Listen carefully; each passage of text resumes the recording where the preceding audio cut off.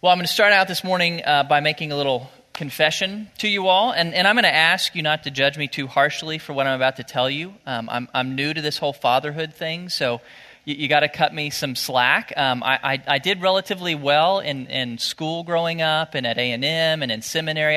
I was a reasonably smart guy, but sometimes I miss the most obvious things. So Friday night, we went over to the Morton's house, Matt and Shannon Morton, good friends of ours, to play board games. Very delightful evening, very fun. Everything was going well till the end. We're getting ready to go. On the way out of the house, I asked Matt, "Hey, Matt, what are you doing tomorrow?" That was Saturday. And he said, "Well, I'm taking the girls out, and we're going to get Mother's Day presents for Shannon and get ready to cook her food on Sunday morning." Took a moment for this to register with me. And when it did, my eyes got big, and I thought to myself, oh no. You see, I had already prepared for Mother's Day for my mom. We invited her in town. We got ready to cook a meal for her. We got her a present. I thought of that, but I didn't think about Julie. Because Julie's not my mom. She's my wife. So it never registered to me that my kids can't hop in the car and go get her a card. And they can't go buy something from the store. And they can't cook breakfast on Sunday morning. It never occurred to me until that moment that until my kids grow up, I'm responsible for Mother's Day in my own house. Now, some of you right now are wondering, why in the world do we pay this guy to be our pastor when he's this dense? The story ends well. Fortunately, by God's grace, we were at the Mortons on Friday night. Instead of seeing Matt on Monday morning like I normally would at work, I had an opportunity to rectify the situation. Julie's not angry with me. Everything's okay in the Jennings household this morning. But since Friday night, I've had some chance to kind of think through this and wonder, how in the world did I miss the reality that I need to take care of Mother's Day? How did I almost commit this disastrous mistake? And I realized, well, the reason is because we new fathers don't take some class on fatherhood. We don't get trained on how to be a dad. Now, my dad did a great job of modeling fatherhood to me, but that was many years ago, and I'm very forgetful, so I've forgotten a lot of the details. And when I was becoming a father, when I knew I was going to be a father, I read a lot of books, and they trained me in things like how to change diapers and how to safety-proof your house. But there were no books, and there were no classes on the really important things like you're responsible for Mother's Day till your kids grow up. I think that points out kind of a deficiency in life for all of us. When it comes down to really the most important things in life, like how to be a good husband and wife, how to be a good mother and father, how to pray, how to fight temptation, how to walk with the Lord, when it comes to the really important things in life, we don't have any formal education for them, do we? We don't take classes on any of that stuff. I told you a number of weeks ago, I went to seminary for 4 years, never took a class on something as important as how to pray. There's no class on that. I've read lots of books, but none of them really teach me about these most important things: how to be a father, how to be a dad, how to pray, how to walk with the Lord, how to fight temptation. In 12 years or 16 years or 20 years of formal education, none of us took classes on the most important things in life. The classes that we took never dealt with that stuff. And really, it's not the fault of educators. There's really no way that you can teach that stuff through a book or through a class. Sure, you can take a book, you can take a class on organic chemistry, but not on how to be a good dad. Now Jesus understood that. He understood that you couldn't pass on the most important things through a class or a lecture or a book. He's the greatest teacher who's ever lived, and yet he knew better than anyone the limits of a lecture. And so in the course of Jesus' ministry, he unveils to us a better way. He unveils to us a way in which we can train one another in the most important things of life, the things that really matter. And I want to share that with you this morning. I want to share this method of training that Jesus gives to us in the second half of the book of Matthew. We're going to jump back into the book of Matthew. We're going to pick it up where we left off last week. So you can turn to Matthew chapter 12. I want to set the stage and help you to see this method that Jesus gives to us of how we train one another and develop in the most important things in life. Okay, so just to review for you, the first half of the book of Matthew we looked at last week, Matthew's chapters 1 through 11. And in those chapters, Jesus is revealed to us as king, as the promised Davidic king who would restore the Davidic kingdom to the nation of Israel. That's chapters 1 through 11. At the very end of that section, verses 28 through 30, Jesus finally offers the Davidic kingdom to Israel. In no uncertain terms, he says, I am your king, submit to my yoke. I will give you rest. I will fulfill the covenants for you. That's the end of Matthew 11. It's kind of the apex of the book. He offers himself as king, but then we studied Matthew chapter 12 last week, where the nation as a whole, led by their religious leaders, the Pharisees, the scribes, the Sadducees, they choose to reject their king. That's what we looked at last week, the whole unpardonable sin thing. They reject the offer of the king. And as a consequence, as a result, Jesus changes the direction of his ministry. Things head in a different direction after the middle point in the book of Matthew. And I want to start looking at that now. Once the nation rejects their king, Jesus first presents to them a new goal. Originally, Jesus was headed to the throne. He shows up on earth headed to the throne to be their king, but he heads in a new direction after their rejection. We read this verse last week, chapter 12, verse 40. For just as Jonah was 3 days and 3 nights in the belly of the sea monster, so will the Son of Man be 3 days and 3 nights in the heart of the earth. And that's the first time that Jesus publicly talks about his impending death and resurrection in the book of Matthew. He'd never mentioned it publicly before. He had always talked about heading to the throne. He was going to be king, but the nation rejected him. Now he heads in a different direction. His goal is the cross. He is headed to the cross and to the resurrection. Okay, so he presents a new goal. He also presents a new form of the kingdom. In the first half of the book of Matthew, Jesus is preparing the nation to receive the Davidic kingdom. What do we know about the Davidic kingdom? Well, it's a geopolitical kingdom on earth. It's a nation. It grows through political and military means. When the Davidic kingdom comes to earth, which it will in the future, it will be a nation that rules over the whole earth. It's a geopolitical kingdom. But the nation rejected him, and as a result, Jesus presents a new form of the kingdom. Look with me in chapter 13. He's going to do something new. He's not going to bring at this time a geopolitical nation to earth. He's going to do something different. Look in verse 31 of chapter 13. He presented another parable to them, saying, The kingdom of heaven is like a mustard seed, which a man took and sowed in his field, and this is smaller than all other seeds, but when it is full grown, it is larger than the garden plants and becomes a tree, so that the birds of the air come and nest in its branches. Now you read those verses and you think, what in the world is that about? What is Jesus saying in this parable? Well, Jesus is actually saying something remarkable, something surprising. They're expecting the Davidic kingdom. When the Davidic kingdom bursts on the scene, it will not be like a mustard seed.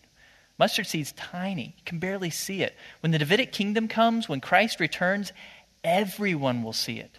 The Davidic kingdom is flashy. It is big. It is huge. When Jesus shows up as king, the whole world knows. But that's not what Jesus is doing right now. What Jesus is doing is not big. It is not flashy. What is Jesus doing? He's growing a kingdom, a new type of kingdom that starts very small. We call it the church. The church started remarkably small. Jesus dies, he rises from the dead, he ascends into heaven, and at the beginning of the book of Acts, when we encounter the beginning of the church, it's like 500 people. That's tiny. That's nothing compared to the whole world. It starts tiny, but it gradually grows like a tree growing. It spreads to cover the entire world. That's the new form of the kingdom that Jesus reveals. Not something big, not something flashy, but something that grows slowly to encompass the whole world. That's the church. So Jesus reveals a new form of the kingdom. He also begins to practice a new method of ministry. The second half of the book of Matthew looks very different than the first half. What Jesus is doing in the second half of the book of Matthew is very different than what he did in the first half. Look with me in chapter 13, verse 11. Jesus is speaking to his disciples. He says, To you it has been granted to know the mysteries of the kingdom of heaven, but to them, to the crowds, it has not been granted. For whoever has, to him more shall be given, and he will have an abundance. But whoever does not have, even what he has shall be taken away from him. Therefore I speak to them in parables, because while seeing they do not see, and while hearing they do not hear, nor do they understand. Jesus is telling his disciples, I'm going to start doing something new in my ministry. Before Matthew chapter 12, Jesus spoke to the crowds clearly. His ministry was directed to the masses. He spent most of his time speaking to the crowds in clear language. But that changes. When the nation rejects him, Jesus begins to speak in parables. Parables are these little stories, like the mustard seed, that communicate something profound, but they can be confusing. They can be hard to understand. The reason that Jesus begins to teach in parables is twofold. First part of this reason, as Jesus speaks in parables, the first reason for it is to drive the crowds away. Now, that sounds weird. That sounds counterintuitive. If you're Jesus, don't you want the crowds to come? Well, not after they've rejected him. After the crowds have made their decision, the nation has made their decision to reject him, Jesus speaks in parables because they're confusing. And the crowds begin to wean out. The crowds begin to get smaller and smaller. Why? Because they don't understand what's going on. This guy seems crazy to them. Parables push the crowds away. They've rejected him, so Jesus pushes them away. But the parables have a second purpose. Parables are actually incredibly profound teaching tools if you'll do what? If you will come ask Jesus what he means. And that's what the disciples do. The disciples over and over again will hear a parable and they'll think, what in the world? So they'll walk up to Jesus and they'll say, please, Lord, teach us what this means. And he will. Jesus begins to teach the meaning of the parables, but only to the disciples, only those who draw near. So while parables push the crowds away, they draw the disciples, his followers, closer and closer to him. And that's the second half of the book of Matthew. Jesus' teaching ministry is completely different. He's not speaking clearly to huge crowds of thousands. He's instead speaking in parables which push the crowds away, and he's speaking clearly only to the disciples, only to this small group that draws near and submits to him. Parables drive the crowds away, but they prepare the disciples for his coming departure. That's what the second half of the book of Matthew is about. Now, it's interesting to look at the focus of Jesus. In the first half of Matthew, most of his time is directed towards the crowds. Thousands and thousands, tens of thousands of people. In the second half, most of his time is directed towards whom? Very small groups, just the disciples, just the 500. Among the 500, there were 70 who followed him around. He spent most of his time there. And among the 70, he actually spent most of his time just with 12 of them, the actual disciples with a capital D. And of those 12, he really spent most of his time just with 3, just with Peter, John, and James. Most of Jesus' ministry in the second half of Matthew is only to a very small number of people. He's focused just on the disciples. So his ministry takes a very different direction in the second half of the book of Matthew, and then it culminates with a new command. Last chapter in the book of Matthew is very important, Matthew 28. It would be all bad news if you didn't have the last chapter. Jesus rises from the dead. The king is vindicated. He is proven by the resurrection to be king, and after his resurrection, Jesus gives a new command, a very different command than the disciples have ever heard. So turn to Matthew 28. It's a passage that you've heard before, but we want to focus on it this morning. This new way of training people, of helping people to grow. Look, and starting in verse 18. And Jesus came up and spoke to them, saying, all authority has been given to me in heaven and on earth. Go therefore and make disciples of all the nations, baptizing them in the name of the Father and the Son and the Holy Spirit, teaching them to observe all that I have commanded you. And lo, I am with you always, even to the end of the age. If you've heard this passage a lot, you probably haven't considered how radical it is, how surprising it is. Again, they were expecting a kingdom to show up that would grow politically. Let's build an army and extend the kingdom of God throughout the planet. That's what was going on in the Old Testament. But Jesus says, nope, that's not what I'm about. What I want you to do is make disciples of all nations. This is a very new command. But it's not new to us. We've heard it a lot. So what I want to do this morning is I want to really look at this in detail. I want to study some of these key words. And I'll confess to you, I've studied this passage before, but this week was really the first time that I really went deep in a word study of that word disciple, that I really studied it in depth, and I'm really excited about some of the things that I've learned about this word. It's kind of opened my eyes to see this passage differently than I used to see it. So I want to share that with you this morning and help you to understand this command from Jesus, this new type of ministry that he's unveiling. How do we help people grow in the most important things of life? How to be a good dad, how to be a good mom, how to be a good husband, a good wife, how to pray, how to walk with the Lord, how to fight temptation. Well, we grow them by making disciples. That's Jesus' new method of growth that he wants to unveil to us. So let's talk about it. I'm just going to try to answer a number of questions as I walk you guys through this. First, let's look at the word. What does it mean to be a disciple? What is a disciple? Well, it's significant that Jesus chose that word. He could have chosen the word believer, make believers of all nations. He could have chosen the word convert, make converts of all nations. But he chose a different word. A disciple is not equal to a believer or a convert. A disciple is a believer. You have to believe first before you can become a disciple. But a disciple is something more than simply someone who has believed. Disciple communicates more than just belief. So I studied this word. It's actually interesting. The word was common back in Jesus' day. Common Greek word. It's the Greek word mathetes. It was used in many different contexts in Jesus' day. Here's just the secular usage. When you heard this word and you were among Jesus' audience and it wasn't Jesus speaking, here's what you thought.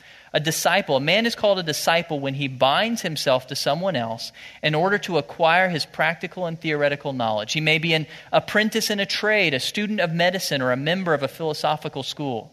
One can only be a disciple in the company of a master or a teacher. So he's used in many relationships where someone is growing, they are being trained as an apprentice. But when it's used in Scripture, it means something a little bit more.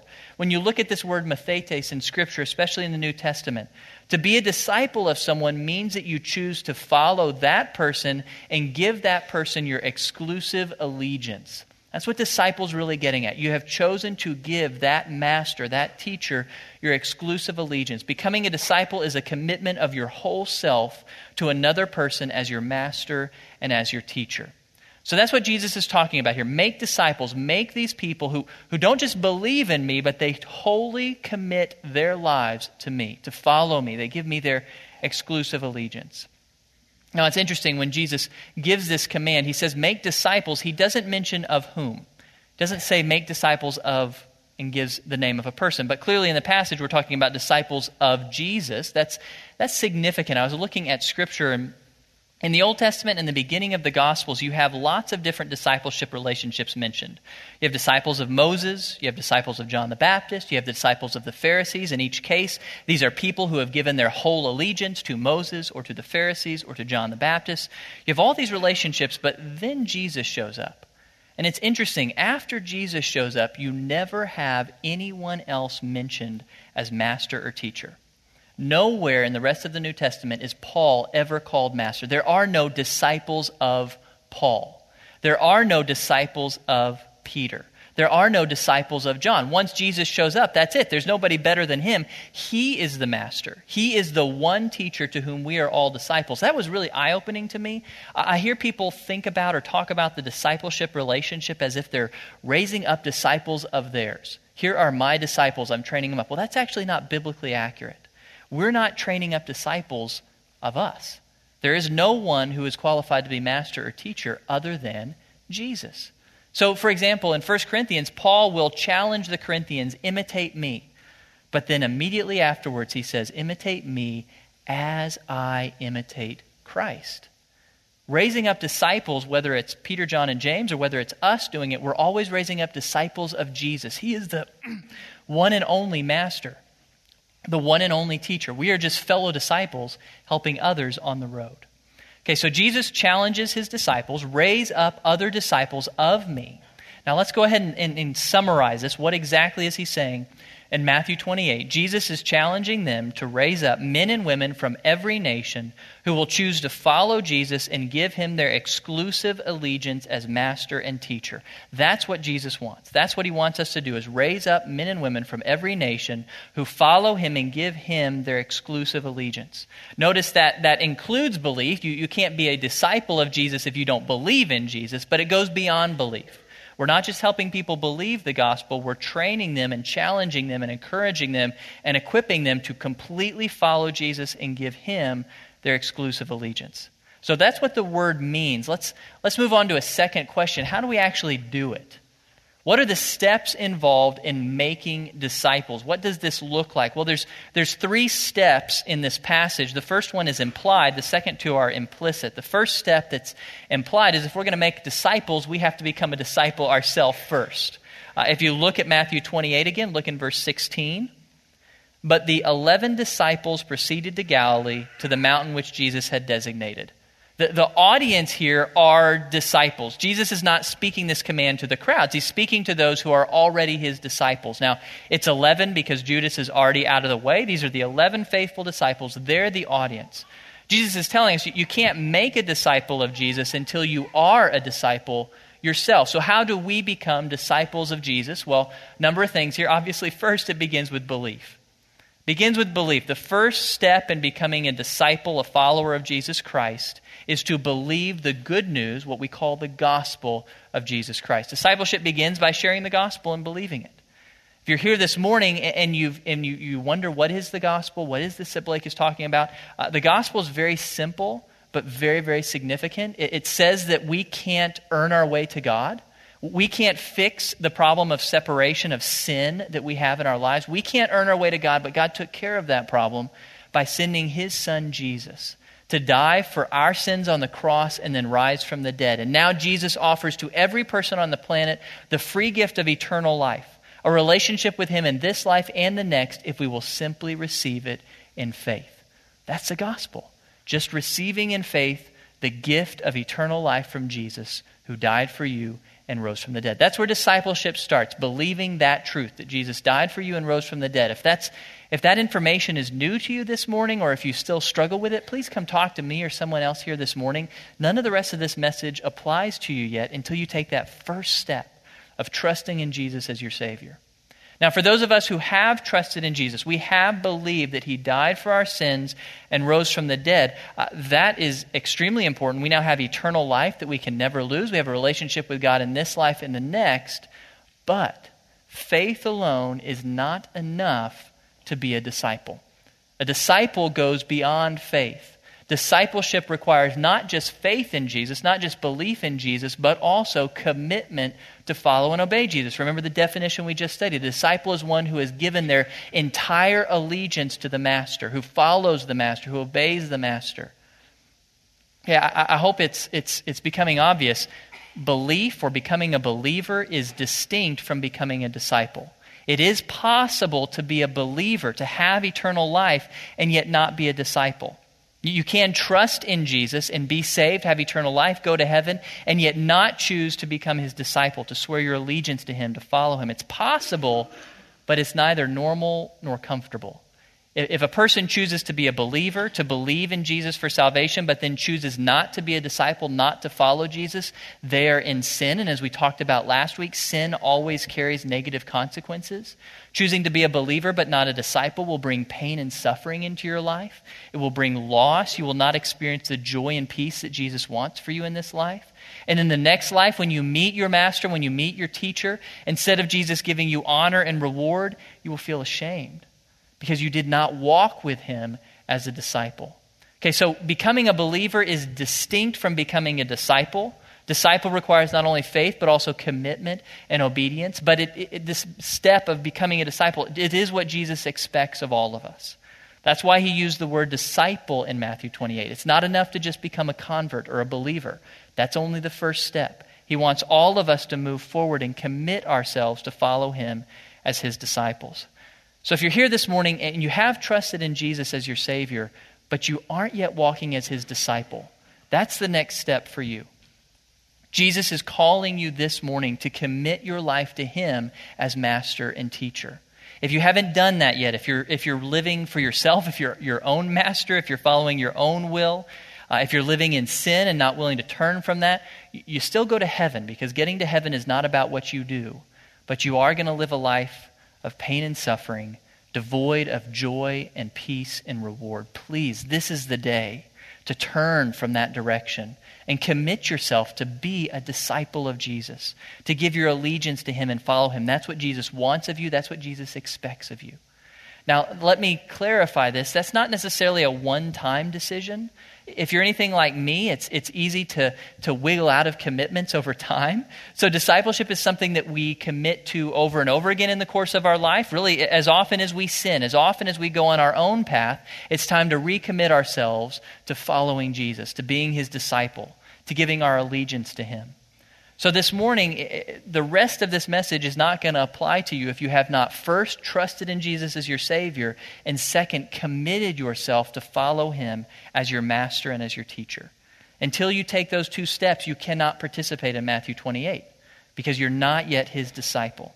So let me challenge you, if there's anything holding you back on either of those steps, whether trusting in Jesus or this idea of committing to him, if there's some sin that you feel like you can't turn away from, if it seems too hard to follow Jesus, to let him be your master, please come talk to me or someone else here this morning. That is essential. That's the most important stuff you do in life. You can't get to any of the rest of this message until you do those things. Okay, now assuming that you have trusted in Jesus as your Savior and you have committed yourself to him, you've given him your allegiance, how now do you participate in Matthew 28? How do you make disciples? Well, step number 2, this is where it gets explicit. Jesus' next step, what he says first explicitly, is make disciples by baptizing them in the name of the Father and the Son and the Holy Spirit. And when you look at this command, baptize them, what Jesus is really getting at, he's not getting at just baptism. Baptism isn't really the heart of what Jesus is getting at. Jesus is not going to be happy if we just run all over the world and grab people and dunk them in water. That's not really what he's looking for. That's just going to create a lot of ticked off people that are really confused. Baptism is really not what this is about. Baptism in Scripture is the conclusion. It's the seal of the process of evangelism. That's what Jesus is really getting at. This second command, second part of making disciples, is sharing your faith. It's sharing the gospel. You share the gospel, the good news that we just talked about. Someone believes the gospel, and the natural next step, the way you seal that, the way you finalize that, is you baptize them. That's why Jesus uses the verb baptize, because it references the whole thing.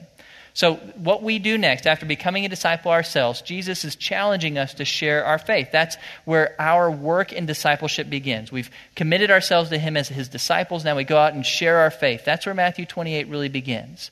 Go out and share your faith with everyone from every nation, every people group. Go share your faith.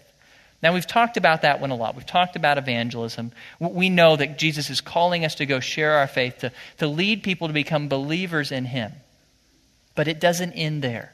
That's not where the process of discipleship ends. There's a third step that Jesus wants us to take. Those who believe, we are to train to obey him. That's the end of the command, baptizing them and teaching them to observe all that I commanded you. Once a person believes in Jesus, accepts Jesus as their Savior, Jesus calls us to continue. We're not done yet. It's not time to throw ourselves a party yet. We're to continue training them and raising them up to be able to obey Jesus in every way. Now, when you look at what Jesus is saying, teaching them to observe all that I commanded you, if you've read the Gospels, you know Jesus commanded a lot of things. There's a lot of stuff there. This is the long part of the process. Sharing our faith, that's relatively quick. That doesn't take a lot of time. Training someone to obey all that Jesus commanded, that takes a lot of time. That takes a lot of work. This is where the process really becomes extended. In fact, I would say this takes really the rest of that person's life. It takes the rest of our lives to grow and become true followers, truly obeying Jesus. Now, if they're going to obey Jesus, they have to know what Jesus commanded. So the first part of this is teaching them Scripture, teaching them what Jesus commanded. But just passing on knowledge is not enough. That's not what Jesus has in mind, just classes where we teach people. Paul gives us the goal of this third part of discipleship. Paul's goal in ministry was not just to create people who knew Scripture or knew the words of Jesus. He says, we proclaim him, that is Jesus, admonishing every man and teaching every man with all wisdom, so that we may present every man complete in Christ. That's what discipleship is getting at. Not just people who know what Jesus commanded, but who are complete in Christ. They're like Jesus in every way. So in this third part, we're training a person to be like Jesus in every way. We're giving them not just knowledge, but we're sharing our lives with them. 1 Thessalonians 2:8, Paul says, having so fond an affection for you, we were well pleased to impart to you not only the gospel of God, but also our own lives, because you've become very dear to us. In this process of making disciples, it's really not about just hosting classes or teaching information. It's about doing life with another person. That's the model that Jesus practiced. He did life with these 12 men. He shared his life with them. He went through life with them. He invited them to experience life with him. Okay, so that's the process of discipleship. I think many of you are probably familiar with this. You become a disciple yourself, you share your faith, you train that new believer to follow Christ in every way. You train them holistically and intentionally to follow Jesus. I don't think this is the new information. I think we know how to make disciples, or at least we have an idea of it. Really where I want to end this morning and where I really want to focus is I want to answer the question, what's holding us back? I surveyed my staff and I asked them, what percentage of us do you think are participating in discipleship? And they wrestled with that and they thought about that. And then I asked my staff, what is holding us back? Why are we as a body, why are more of us not involved in the process of making disciples of Jesus Christ? And they gave me a number of reasons, and I want to share and I want to hopefully debunk the top 3 reasons they gave for why they think we as believers may not be participating in this command to make disciples. That's where we'll end this morning. First reason that people give is that they don't feel worthy. They don't feel qualified. This whole idea of making disciples of Jesus, man, that sounds intimidating. That sounds serious. And we see our own sin better than anyone else, and we know our limitations and our weaknesses, and we don't feel qualified to make disciples.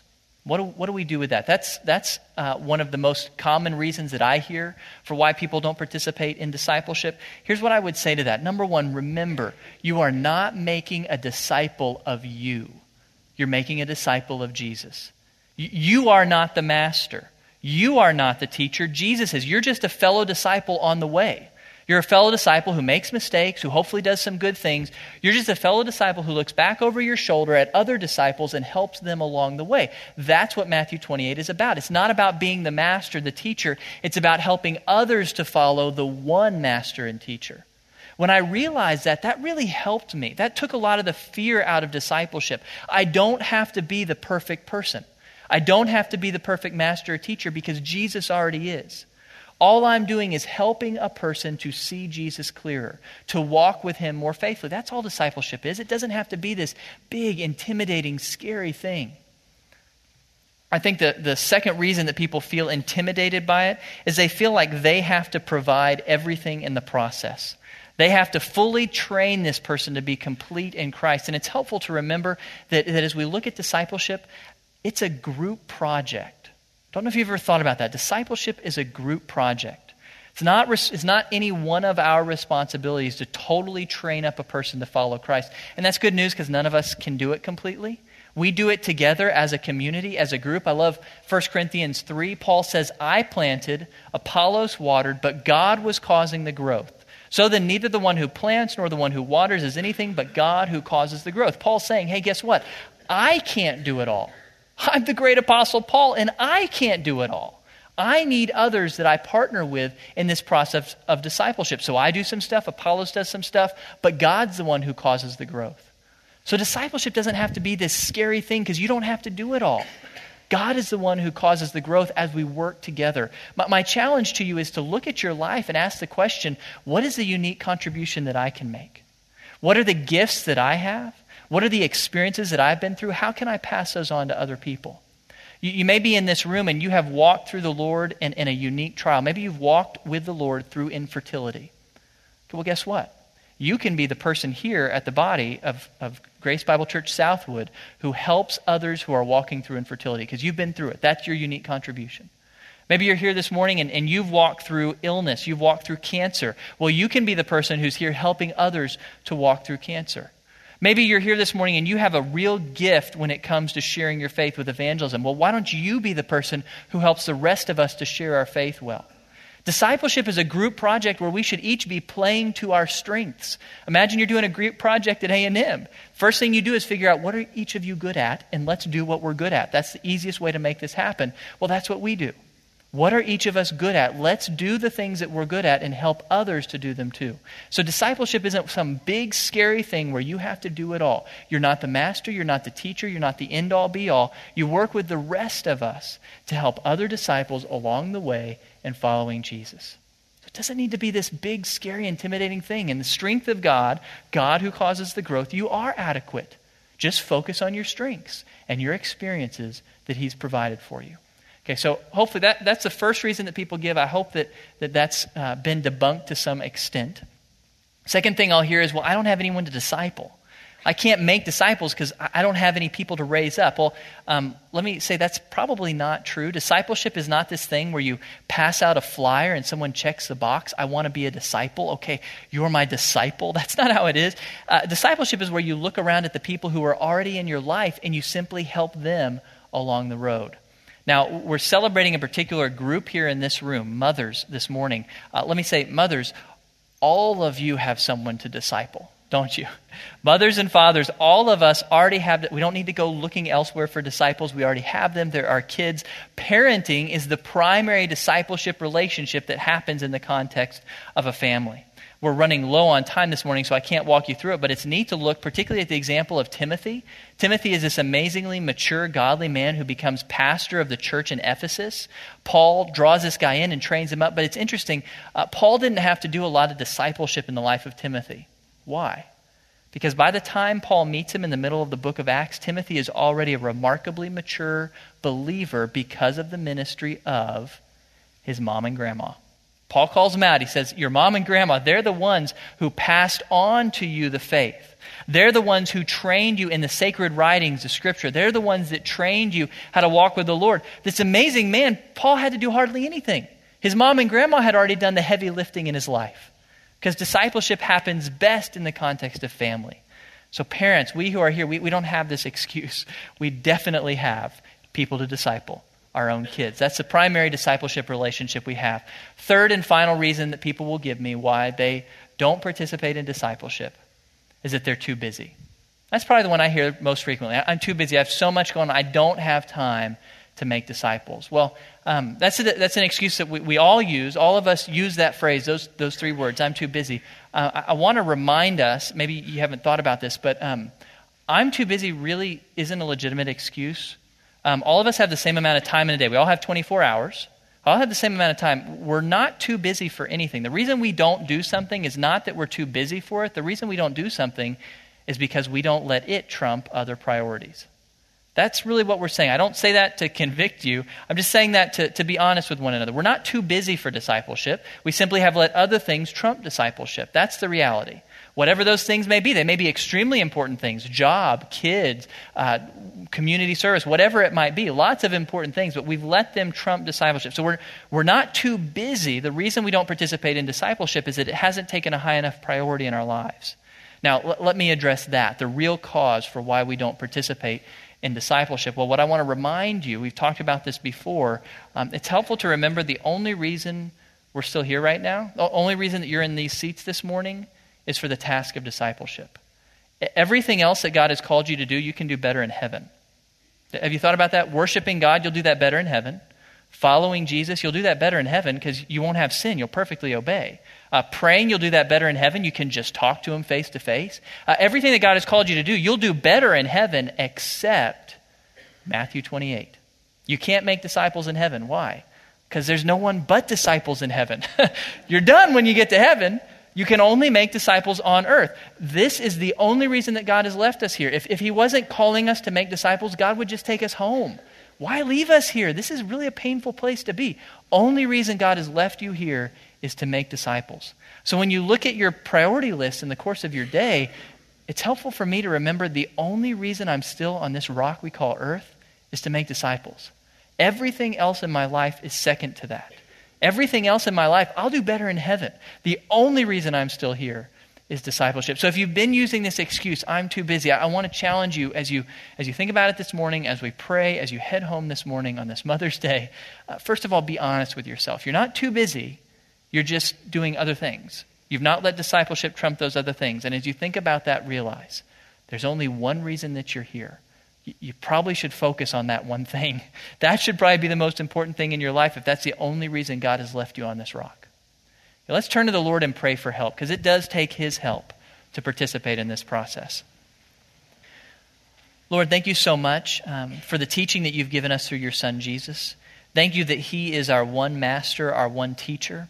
Thank you that none of us in this room need to step up and be the master or the teacher. We all look to Jesus. We thank you for that, Lord. We thank you for the perfect example that he is to us.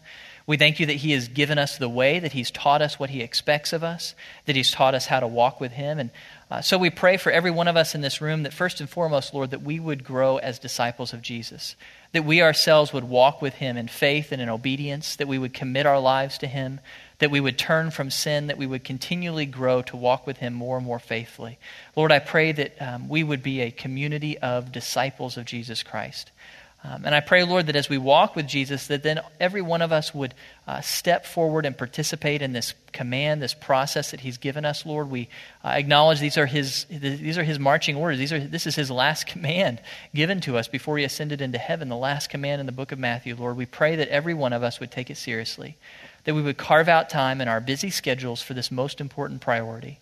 I pray that all of us would realize that we don't have to provide the strength, we don't have to be the end-all, be-all, that we just are fellow disciples helping other disciples in the strength of your Spirit. We pray that you would give us eyes to see those in our own lives who you're calling us to pour into, to invest into, to disciple. I pray that all of us would be faithful with that. And we pray especially for the moms who are here, Lord. We pray that your strength would be upon them. We pray that you would anoint them with your Spirit and give them power and strength to raise up disciples among their children. We pray that they would see what a privilege and a solemn responsibility and opportunity motherhood is. We praise you that you've given them perhaps the predominant opportunity in the lives of these children to raise them up to follow Jesus. We pray that they would feel that privilege and that they would feel how valued they are in your sight. We pray that for them you would give them strength this week to really care and love their kids and help their kids to walk with Jesus. Thank you so much for all that you've done, Lord. Thank you most of all for your Son, in whose name we pray. Amen. All right. God bless you, especially you moms.